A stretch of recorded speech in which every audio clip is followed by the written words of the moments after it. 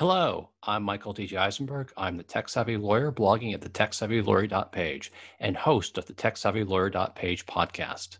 In this podcast series, I'll be interviewing lawyers, judges, and others in the area of law to talk about where they see lawyers new in season taking advantage of technology in their legal work and how all lawyers can utilize technology to better their practice, improve their services to their clients, and enhance their own lives.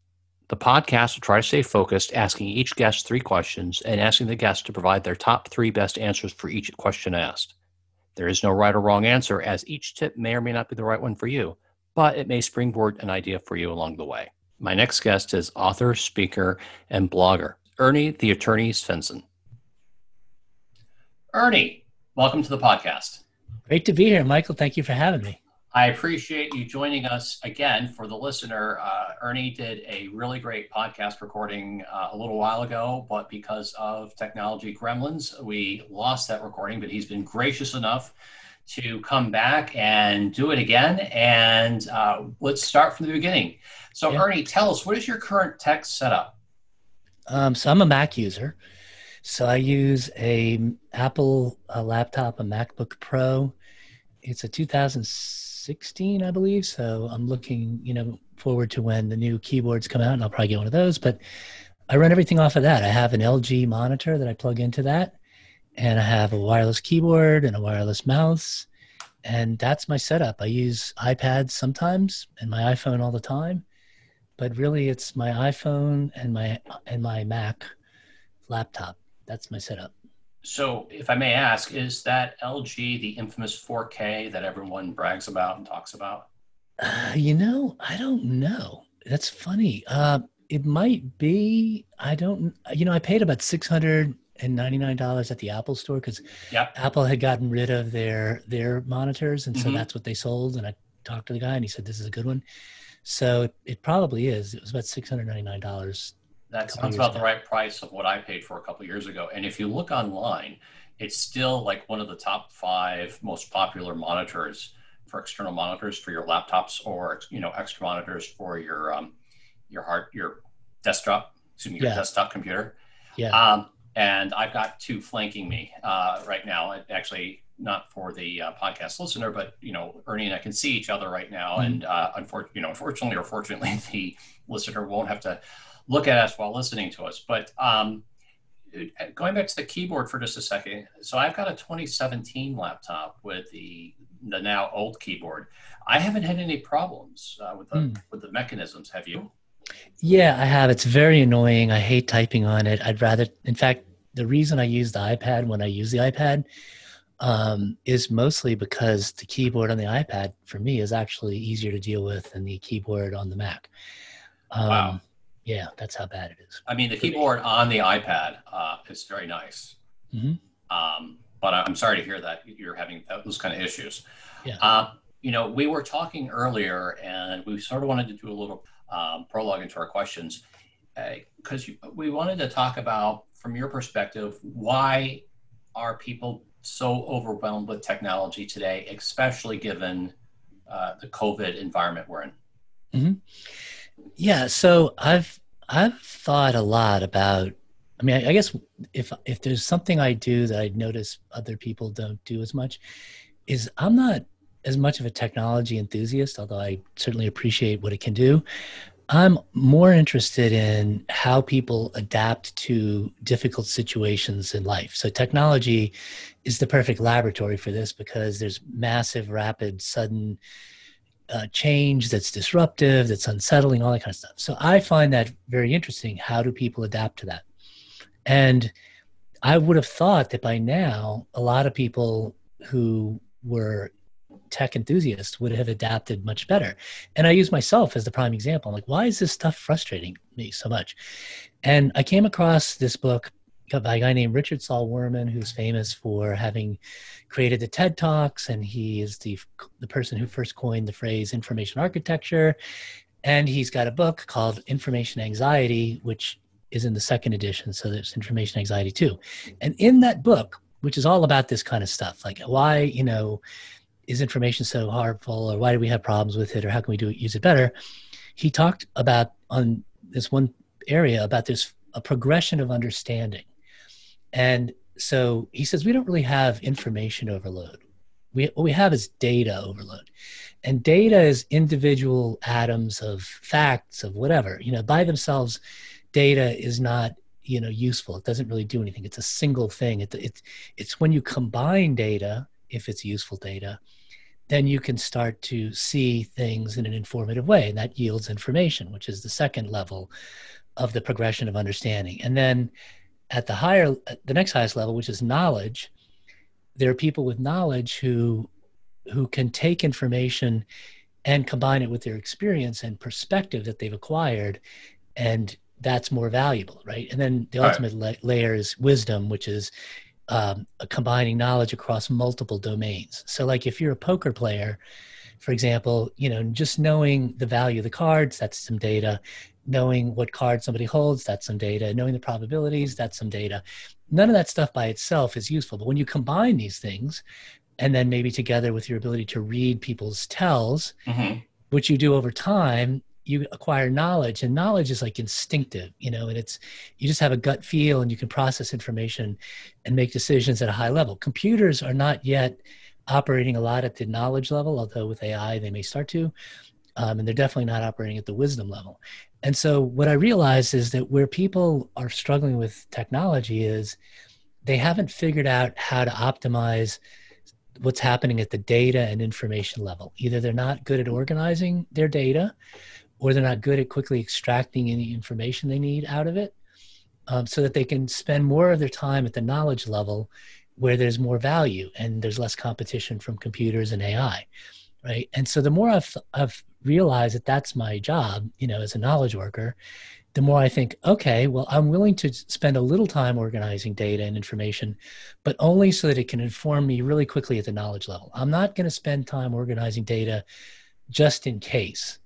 All It's right. like just in time so I think of it All as right. a knowledge factory. Like the knowledge factory, which is what we have, you want to get this information just at the moment you need it. You don't want to like compile a resource library just in case. That's what Google is for, right? So I Right. think what happens is we haven't stopped to think about that the analogies we used in the traditional industrial, actual physical factory world don't apply in most cases to the knowledge world. Like the knowledge world, so here's the difference. Like in the industrial world, like, Henry Ford assembly line, everybody goes to this one place, the factory.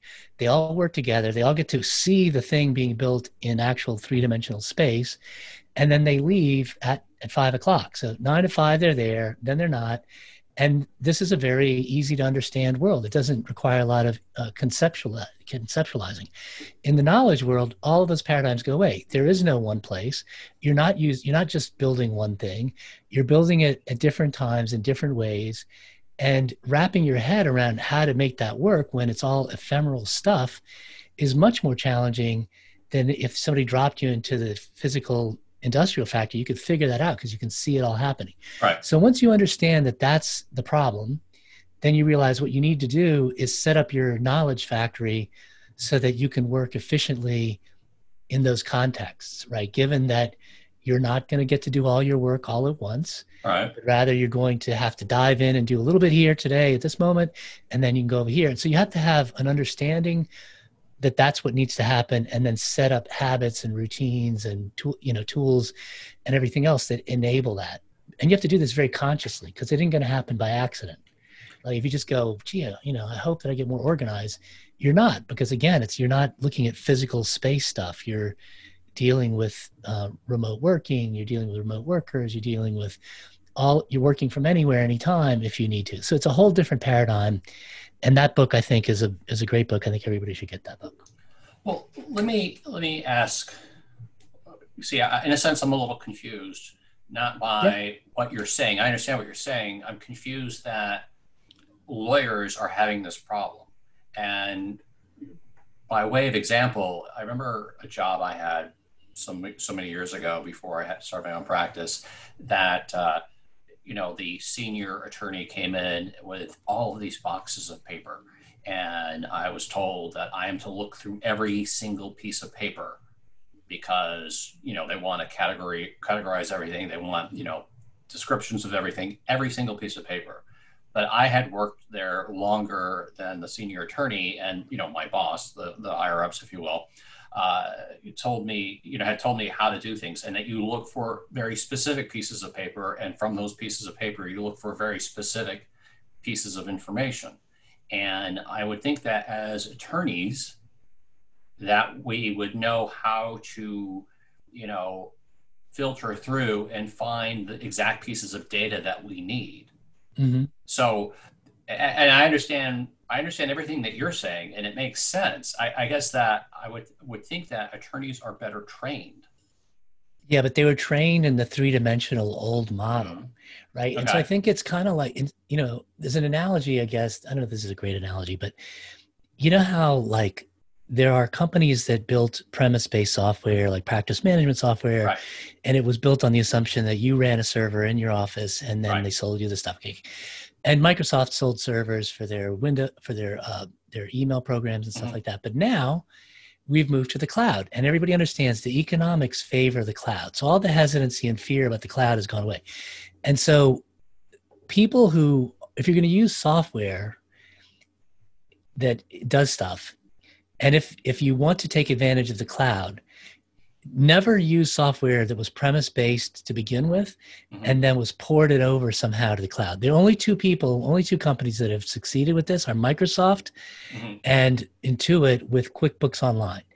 Otherwise, it's all garbage because the foundation has to be there. And I think in some ways that's true here. Like you have to start over thinking this through foundationally. And so this is why computer programmers get this intuitively, because there was never paper for computer programs. Right. You don't have to go like, oh, there was paper, and now let's translate everything we learned about processing stuff with paper to digital. That's all they ever knew, right? So I think that's true with lawyers. It's like, it's not that they can't do it, but you're not going to use those analogies that you had, and you're going to do stupid things. You're going to say, I mean, starting with the stupidest, which was the people who used to print out their emails, right? Right. And then tell their secretary to respond. That was like the stupidest thing, right? That's creating additional friction. But there are things that you don't, it's like, for example, if you're trained to think instinctively, habitually, in a very like reflexive way, if I want to know something, let me call the person who knows it, right? That's what we all tend to do if you're born in the older world. But the reality is Google's sitting right there. And I catch myself all day long going, oh yeah, I'm going to go ask. So I'm like, no, the Google machine's there. Right. Type into the Google machine. And even if the Google machine doesn't know the answer, that first step helps refine my thinking, just like writing helps refine your thinking. So the act of searching refines your thinking when done digitally in a way that combing through card files and index files didn't do much, right? Like that wasn't refining your thinking. But when you can instantly search and get results and see things, that's a way of thinking faster, right? But lawyers don't tend to think like that, as do other people who are in professions that weren't natively digital. Okay, I get it. So it's basically making it into the digital divide. Yeah, totally. It is a digital divide thing. Like you need to rewire your habitual thinking methods to spend less time doing things that don't matter much or at all, so that you can capture those, exponentially leveraged things, like the famous 80-20 rule.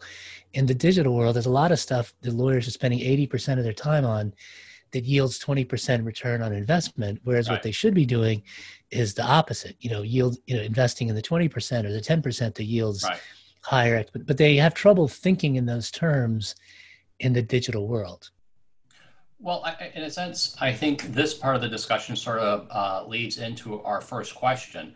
And, my first question is, what are three major ways your conference and your program, your small firm bootcamp, is adapting by use of technology in light of the coronavirus? Yeah.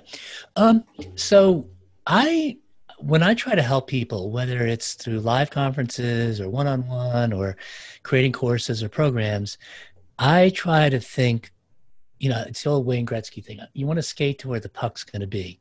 So I've learned I don't want to do things that if I do it this way and explain it this way, then, 2 years from now or 3 months from now, that's not going to be as effective as the latest YouTube video. So I'm trying to teach people principles of technology because, like I said earlier, that's what people need. They need to think differently about technology. Yeah, I can tell you if you tell me, oh, I use a Mac, and okay, well, you use a Mac, and then, well, then you should use this tool because I use this tool on my Mac, and it's really great. Like Text Expander is this text expansion tool. It's amazing, right? Like use Text Expander. Everybody who has a Mac or a Windows computer, because it works on Windows, should use Text Expander. But the real problem isn't just telling people tools. I've observed, why do they have trouble wrapping their head around Text Expander, even though I know, and anybody who's used it knows, it is the most amazing thing? It's because they're not grasping that the best tech tools, in my opinion, are not the ones that manifest their utility quickly. They actually are the ones you have to wrestle with. And the less tech savvy you are, the more you're going to wrestle. And the less tech savvy you are, the more you're going to resist and fail to appreciate earlier on what it's going to lead to, because you're like thinking, well, this is technology. It's got this push button magic component to it. And that's probably the first thing I would try to disabuse people of. It's like, yeah, a lot of it does, but mostly the stuff that does is quick, shiny object stuff that doesn't really give you 10x return on investment. The 10x return on investment comes from automation, and automation, requires you to be thoughtful. It's like, solving the automation problem, whatever it is like, writing out a formula, a math formula. It's not just like, hey, I want thing to magically do this. There's a whole bunch of calculations in the middle. Right. And this is what lawyers, I think, have been misled, or, somebody hasn't explained to them. It's a whole bunch of stuff in the middle there, right? Right. Knowing you want to automate and going to get the tool and then having the stuff come out the end that's the way you want it requires a lot of optimizing and thinking, right? Either you think more carefully in the beginning, that helps, right?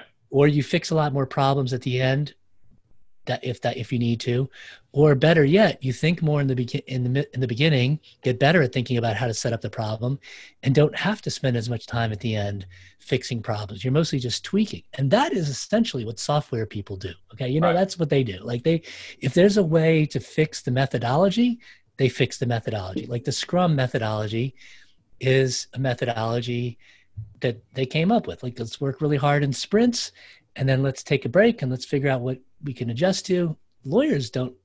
Would lawyers ever think? Have you ever seen a lawyer say, I'm going to work really hard on my practice for like a month and then stop and take a break for a couple of days and figure out what's not working well?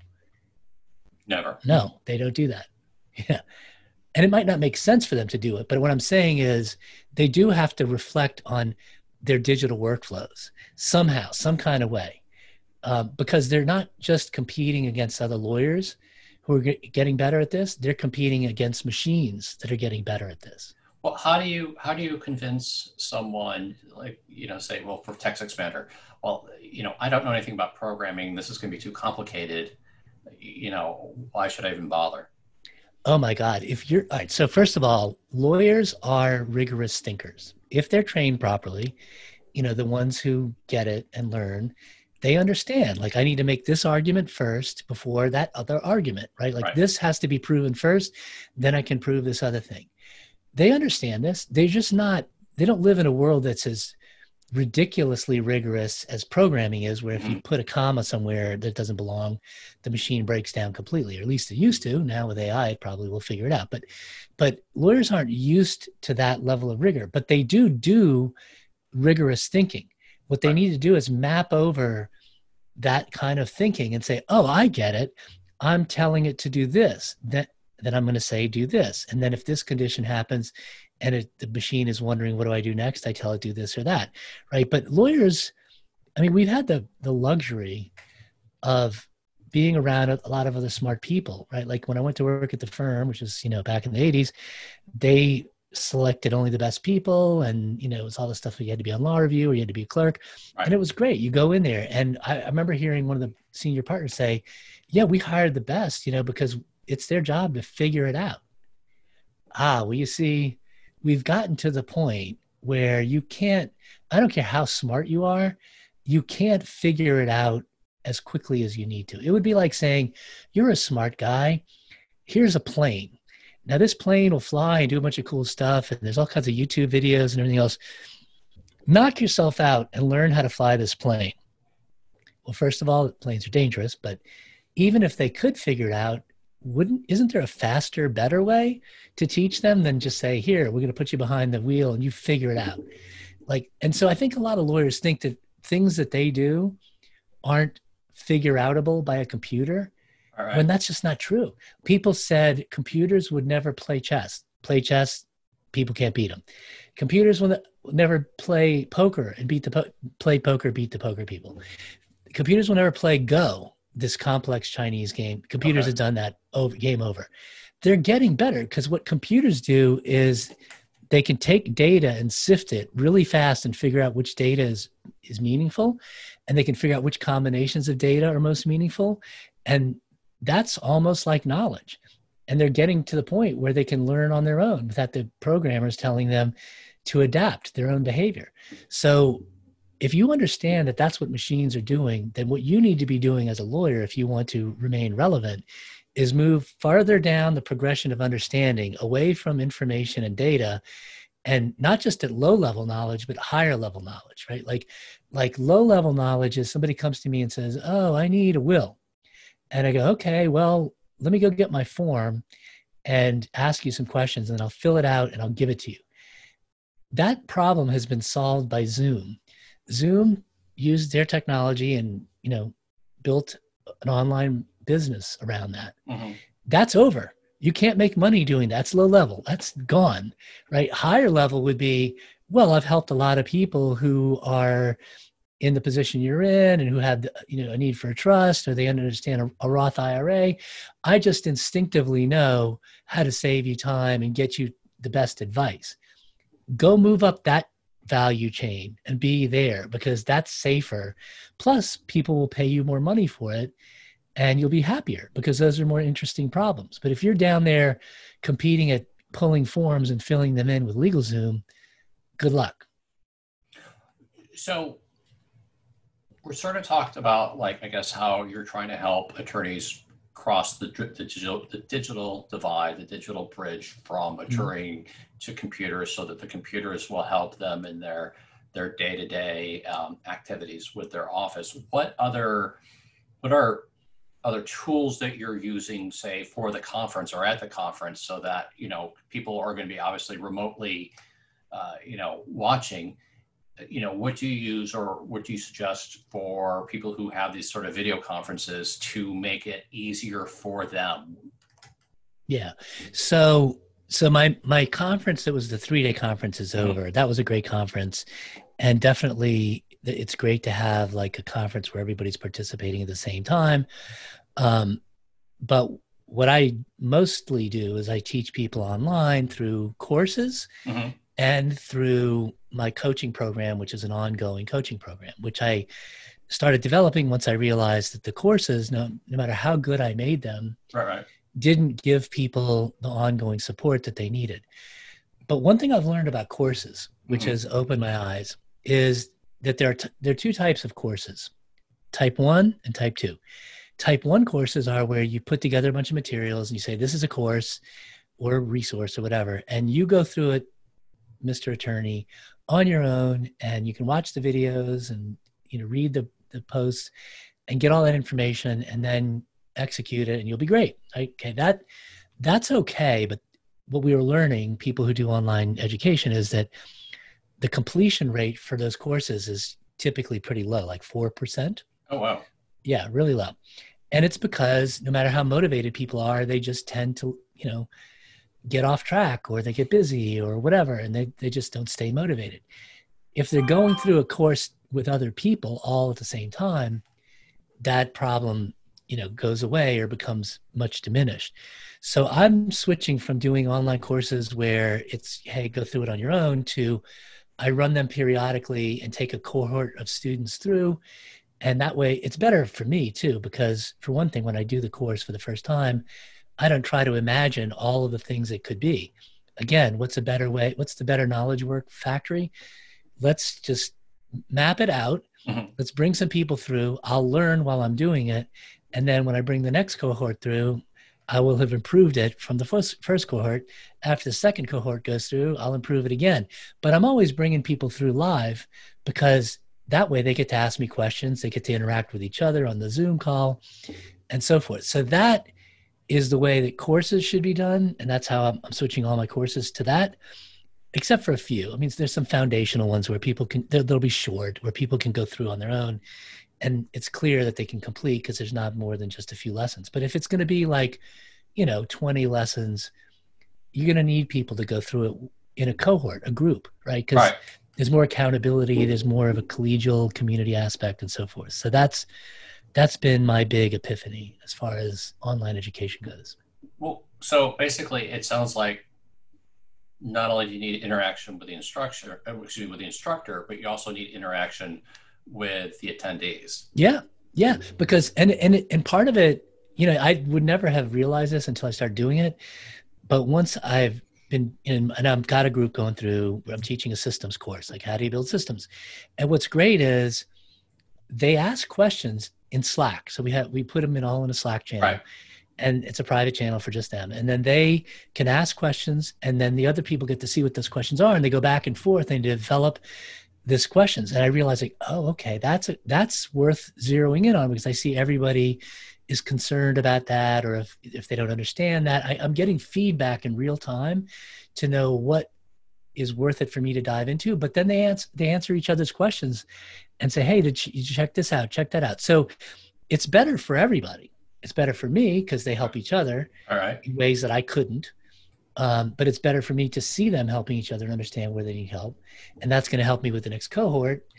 And they feel like they're getting to know each other. And then those people who are in that course, who are also in my group coaching program, they get to know each other better. And now they'll talk to each other more, better than they would if all they did was watch Slack generally and attend a few webinars a month. So along those lines, what tools do you think are best for that kind of collaboration? Slack or Microsoft Teams, depending on the ecosystem you're in. But I'm not a Microsoft user. So for me, I don't get Teams free with something else. And I already started using Slack. So Slack is the thing I use. But the idea of a simple, lightweight, flexible, powerful chat tool that has channels, because that's the key element, is you have topic discussion channels that persist so that people who join later can go in there and see what the discussions were. And so obviously Slack and Microsoft Teams have taken off. And so that is the tool to use for, the text-based chatty communication, sharing files, all that kind of stuff. All that can happen in Slack.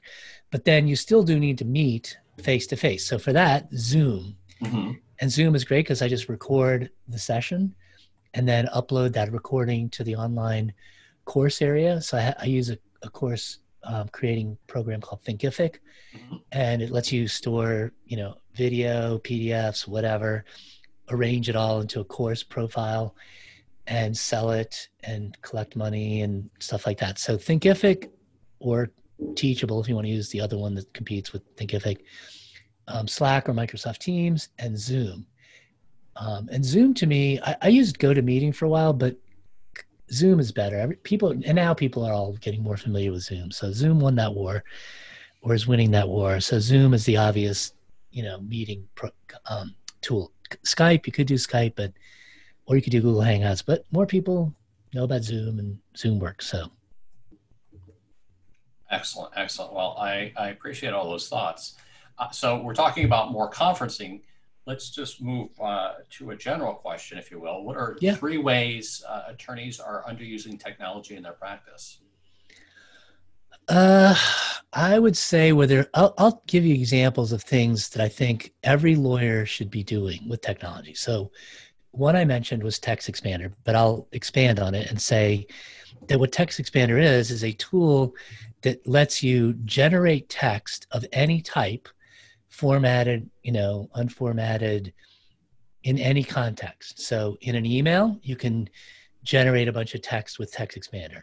In anywhere where text can be received, into a form field, other than a password form field, because you can't, automate that. But anywhere that you would need to create text. So in a Word document, in a WordPerfect document, in a Pages document.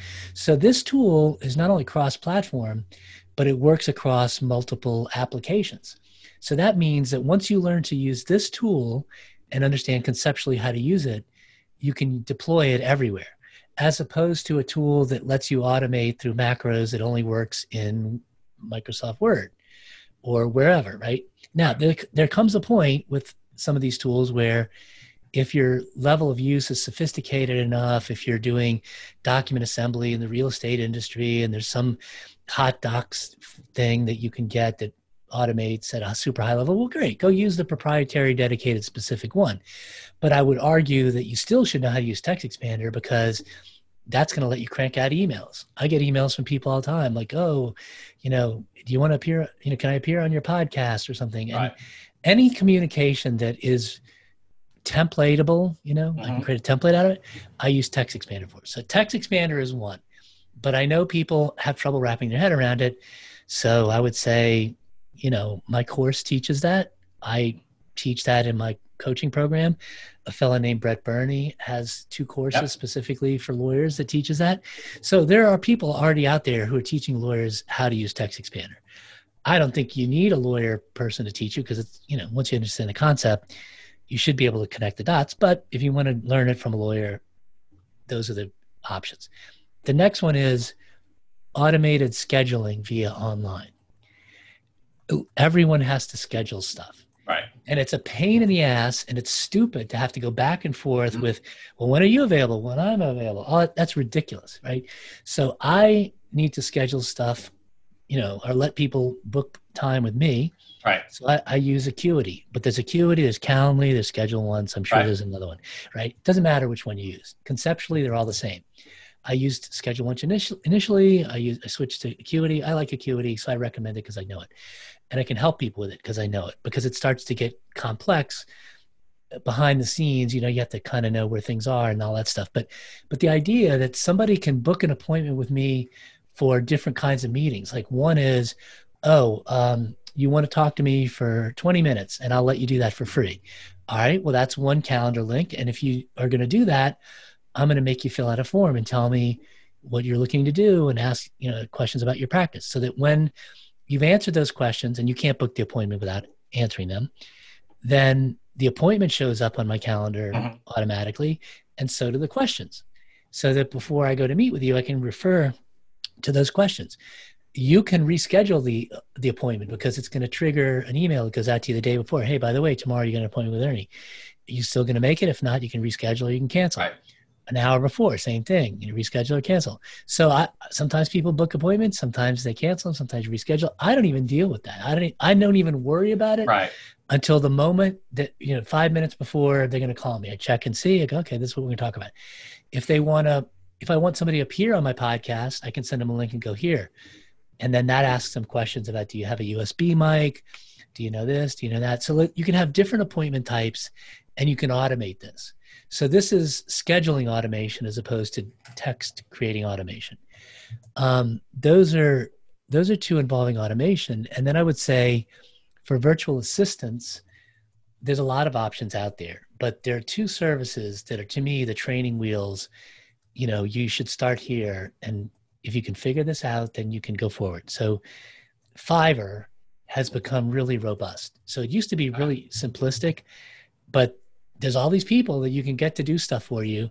And the reason why Fiverr took off was they constrained the behavior that, the options. They constrained the options that people had, which I'm going to come back and talk about constraint in a second, because it figures back into what I said earlier about the knowledge worker thing. But the problem with, a virtual assistant is you have to know, well, okay, what level of competency you have, what am I going to ask them for?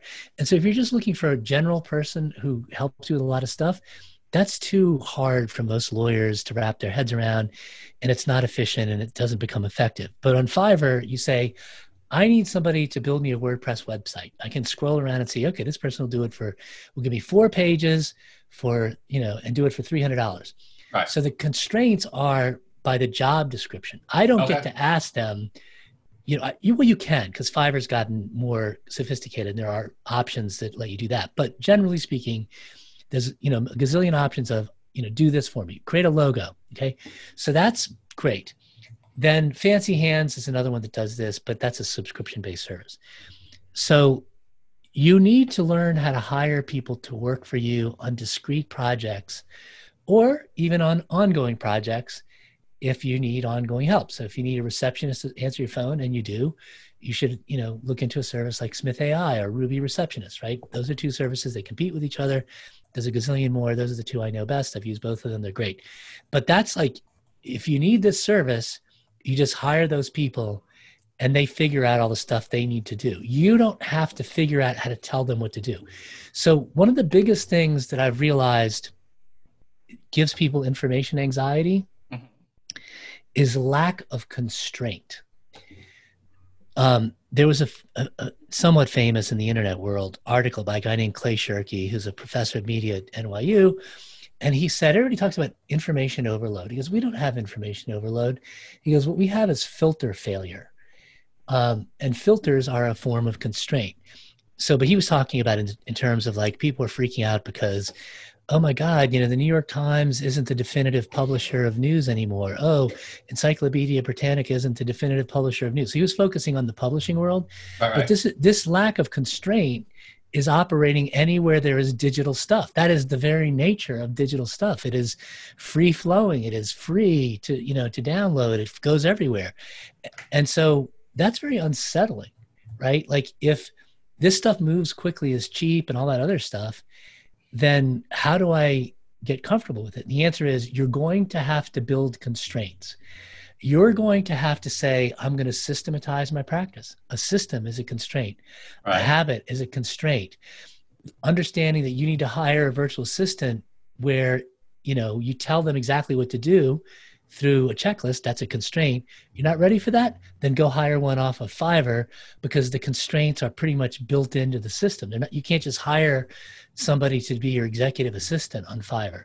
And until you know how to operate in a world where you need to create these constraints, you're going to struggle, right? So go get the low-hanging fruit, which is where the constraints are already built in or where you can wrap your head around it faster.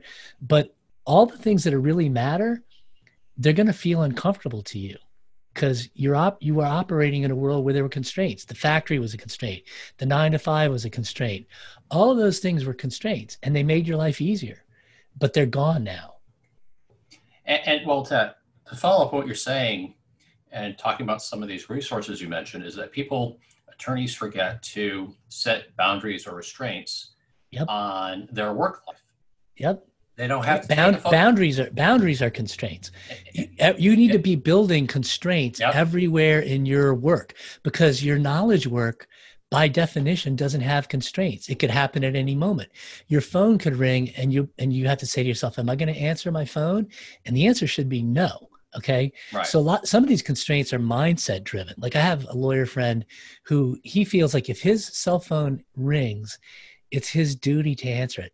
I'm sorry, you're game over. You lost in the first round. Right. In this world. What you need is to use Acuity.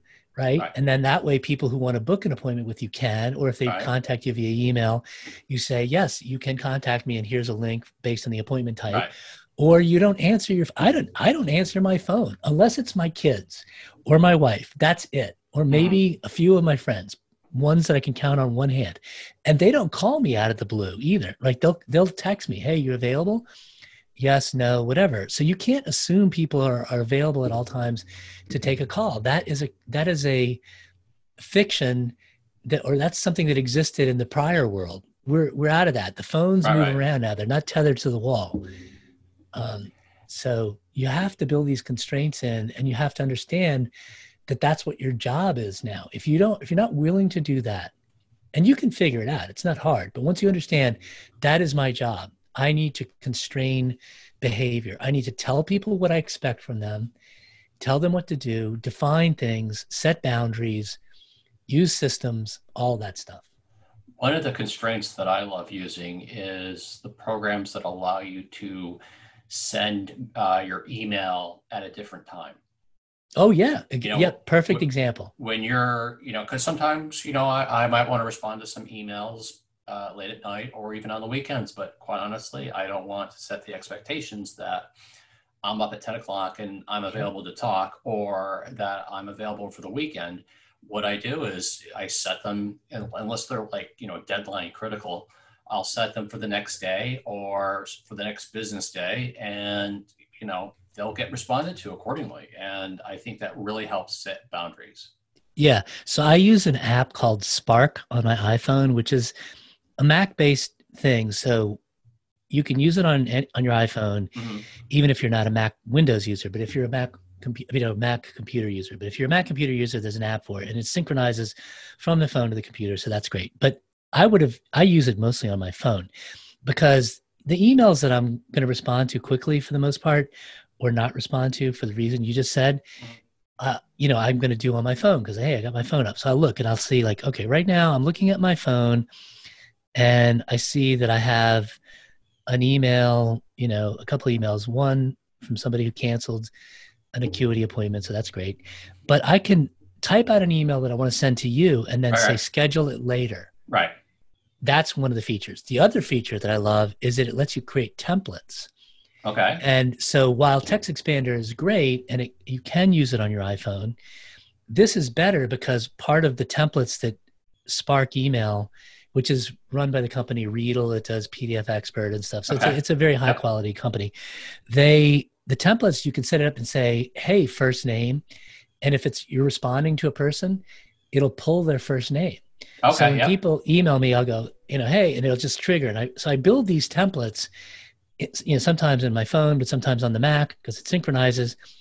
And what's also cool is I can share these emails with my wife. So my wife could theoretically answer emails for me using the templates. We No, haven't no, gotten to. no, no. Wait, for the listener, your wife is also your assistant. Yeah, we work together in the business. Sorry, right. Okay. Yeah. Yeah, we work together in the business. So Donna and I work together, and she can see all my emails, and I can see all the work emails. I mean, Right. we could Right. do it personally too, but she can see the work. We both see the work emails.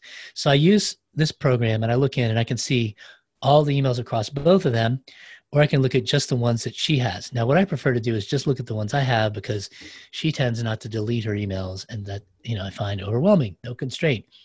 But in my email thing, I can see hers, but she can see mine. So once I've created Okay. a template, she could, and we've talked about this, we're gearing up for it. So at some point, she could do this. But really, we're gearing up for this not so much so she can do it, so that when we hire a full-time virtual assistant or a regular part-time virtual Right. Right. assistant to do this, they would just be able to use the templates that we've already created. No. Right. And Excellent. all this is just happening on a phone or Right. And actually, to go back a step, that's something you can also do with Text Expander. All the snippets, all the yeah. shortcuts you create, Yep. not only you can share with other parties, or your assistants, other coworkers, but you can share it across devices so that if you have both a Mac and say a Windows device or vis-a-vis, or on some of your or on your smartphone. I think you can use it on a Windows smartphone, but I know you can use it on your iPhone and iPad. It helps that they automatically sync across the board so that you're not recreating, snippets, and also at the same time you're being consistent in the snippets that you guys are using. Yeah, but so here's the thing about Text Expander on the phone. Mm-hmm. One, you have to pull up a different keyboard, Right. and that's a weird thing. True. Two, I already mentioned that it doesn't insert the name. It can't read because it's just kind of Right. dumb on a phone. But the other thing it doesn't do is it won't paste in a masked hyperlink. So a link where you select the word and then make the word hyperlinked. Mm-hmm. It's called a masked hyperlink. And those are prettier than just pasting some gobbledygook. With Spark, you can do that. Like the templates put in the hyperlinks. And I use a lot of hyperlinks because a lot of my templates have to do with somebody like saying, oh, I can't log in, or, oh, I want to book an acuity appointment. Well, the acuity appointment, if I use a template on Spark email, I can have it as a masked hyperlink. So if I may ask, what email program do you use on your Mac? On my Mac, I use Spark when I use email. Mm-hmm. And that's pretty much it. And what's funny is, I've really gotten good at inbox zero. I never have any emails in my inbox, because if Donna doesn't handle it, because it's something that, she's dealing with, which is she deals with customer service issues and a lot Right. of routine stuff. But I look at what's going on and I try to create templates for it. And so if I can create a template, then I just do it because it gives me a chance to interact with people and Right. and stuff like that. But so I don't really get a lot of emails that I have to sit around with. My personal email, I've started using the service called Hey. I don't know if you heard about this, but the guys who created Basecamp, who are super thoughtful developers, Right. said email is broken. It doesn't have constraints. They don't use that word, but that's basically what they're talking about. And one of the biggest lack of constraints with emails is anybody can email you if they have your email address. In Hey, and if you go to hey.com, that's where you could try it out for 14 days for free. With Hey email, if I open it up, so like right now I'm looking. So Hey email, I have 5 first-time senders. It's got a big green bar across the top and saying screen 5 first-time senders. So if I click on that, it's going to say, here are these people. It's going to show me the emails. And one is from ZDGLOPI-1. Okay, I know I'm not. And it says, welcome auto insurance quotes. No, that person can never email me again. Rather than filter it out later, I block them. And from now on, no more. That's not coming in. Here's one from Shannon about something. She's with the Virtual Summit software. Fine. Another one from ZDW, whatever. No, bong. Drizzly. No, I don't care about that. Chase Sapphire Preferred. I don't know. That could be related to something related to my Chase thing. I'll come back to that later. If I let that one in, that Chase one, Right. and I say to myself, well, that's a slightly different email address from these other email addresses that Chase sends me stuff, I can bundle them all together and say from now on put that all under one contact and group those emails together. So there's just a whole bunch of things that Hey does. Another one of the things is you have an inbox and a previously seen. That's it. Once you've read the email, it moves to previously seen. You can delete it if you want, but it just goes to previously seen. If as you're looking through your inbox, you go, oh, I need to reply to that later, there's an option for reply or reply later. You just go through the ones you want to reply later, hit reply later, reply later, reply later. Right. It groups them together, and then you go to reply later, and you can batch process those. Batch processing is another constraint. You shouldn't do random discrete tasks that are all similar at different times. You should batch process them as much as possible. So the people who created Hey understand the need for constraint, and they don't bill it, and they never use the word constraint, but they have just predefined constraints that make sense. And for sure, it makes sense that if I don't want to hear from this person, I'm not going to just let them email me. Screw that. And I love using that feature. In fact, sometimes I'll pull it up just to see if there's any first-time senders that I can screen out and feel good about, like, denying them access. So Hey sounds like a proactive version of SaneBox, which is more correct, which is more reactive. Correct. And I use SaneBox, and I loved SaneBox, and I had it on my personal email account. But now I'm moving it over to my business email account, which I kind of may not even need because, well, actually, that's not true. I do get emails in my business account from the politicians who shouldn't be allowed to email me for the first time without my permission. But the Can Spam Act is a joke. It's not enforced by anybody, least of all politicians. So I'm moving the SaneBox over to my business account so that I can screen out all those emails, because you can't use Hey at the moment with a business account. You have to use their domain. You can't get an email address at some private thing currently. Eventually they'll allow that. But right now your email address has to be at hey.com. Gotcha. So I just forward all my personal emails over to at hey.com. And then eventually when they allow domain thing, I'll just convert that, my personal account, so that the emails go directly. And I'm just going to drop Google. I'm not using Google for my personal account anymore. Okay. Now, on the business side, I think I probably do because of plugins, and I don't know, there's a bunch of factors that I'll have to consider. I've forgotten what they are, but I've already identified a few where I realize, like, yeah, I probably can't move. Well, one of them is going to be templates. Until Hey lets you have templates, to respond to things, I can't use it because one constraint of Hey is you have to use their email app on the Android or on the iPhone. You can't use Spark. So I wouldn't be able to use Spark with Hey. Maybe they'll change that. Okay. Maybe they'll change that. If they do, well, then I would use my business account with Hey. But at the moment, they don't. So I don't know why. I don't know why it is, but that's the constraint there. Sounds like they've got a couple of steps to do before we can really utilize it in the business realm. Yeah, exactly. So let me ask you for our last question. How do you see technology? What 3 ways do you see technology changing in the future for attorneys?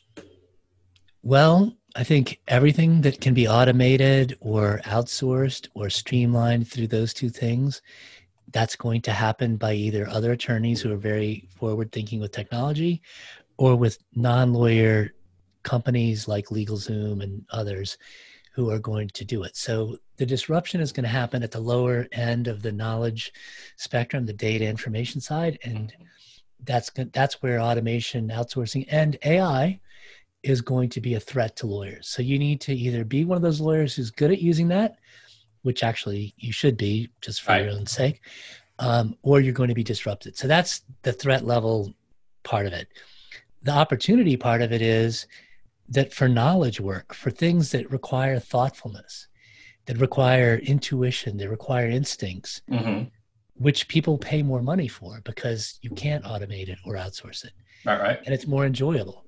That's where there's going to be more opportunity for lawyers, right? But to leverage those opportunities, you're going to need to have the things happening that are low-level things happening through outsourcing or automation. And so one of the things that we learned through COVID, if you look at businesses that didn't do or that are having trouble, businesses that have employees all have problems because those employees aren't needed as much, and in some cases they're not needed at all. Like if you're a restaurant and you can't open, as some of them, weren't able to and maybe won't be again, you don't need all those people. So that's an issue, right? If you need fewer people, or if you need fewer people temporarily, that's an issue, right? So for lawyers, you're going to need to get better virtual assistants. So the load balancing part of, well, how much do I need somebody to help me do stuff? That's going to be a virtual assistance problem. And here's where I would say in my last recommendation, there's this company called lawclerk.legal, lawclerk legal. You can Google lawclerk legal, and it's created by a couple of attorneys. And it's basically a marketplace for hiring freelance attorneys to work with you on matters. And it's free to sign up. It doesn't cost anything to sign up. And so for me, this is a principle of technology. Anything where it's free to sign up or free to try it for a certain number of days, assuming in the case of the free trial period, it makes sense for you to invest the time, which in many cases it doesn't, but in this case it does. Every lawyer should sign up for an account there and start working out, what can I give to people who work for me virtually? Because once you figure this out, then whenever you get swamped, you can quickly offload that work to those people and you can charge those costs to the client if you need to. But you can load balance, right? Like this is the new world. The load balancing, working remotely, automating. That's what you need to be working on. Excellent. Well, I greatly appreciate your thoughts and your time today. Ernie, one thing I'm going to ask you just before I ask where people can find you. Can you clarify for the listener, for your small firm bootcamp, you handle both Macs and Windows. It doesn't matter what operating system you're using. Yeah. So Small Firm Bootcamp, just to clarify, and you see that behind me on that poster. That's an old poster. So that was the original name of the company, which I changed to lawfirmautopilot.com. So the website is lawfirmautopilot.com. And the answer to that question, which is a question I get from time to time about, well, wait, does it matter what technology I use, or Mac or Windows, or does it matter? It doesn't. None of it matters. I have people that are in Australia, in Spanish-speaking countries. It's not about the specific technology. It's about the principles, the best practices, and the best tools which in most cases are cloud-based or are cross-platform, Gotcha. as is TextExpander. So I help them figure out how to move forward from whatever level they're at now to get to the next level efficiently. Excellent. Excellent. Well, I appreciate your thoughts on that, and I'm sure the listener does too. So tell us, where can we find you? So I think the best thing for people who want to learn more to do would be to go to lawfirmautopilot.com. And I have a free resource there, which I call the basic guide to working smarter. Because all of the stuff I've described, I lump together under the category of you need to work smarter, which means you need to use technology. You need to use other things, including psychology and other factors. But technology is one. And when you use these things effectively, you're working smarter, not harder. Right. And so I have a guidebook. It's, a couple of pages, like 10 pages. You can download it for free and it'll explain all that stuff. And then I also have a guidebook about my top recommended tech tools, which after you get that first guidebook, I'll deliver to you by email. Mm-hmm. So if you stay on my email list, after having downloaded that, you will go through a series of emails where I'll drip out in bite-sized digestible chunks different things that you need to pay attention to. Because I learned that if you're really interested in this mm-hmm. and you want to learn it, you're going to need to learn it over time in discrete chunks. Otherwise, you're going to get overwhelmed. And so I constrain it by dripping it out over time in chunks.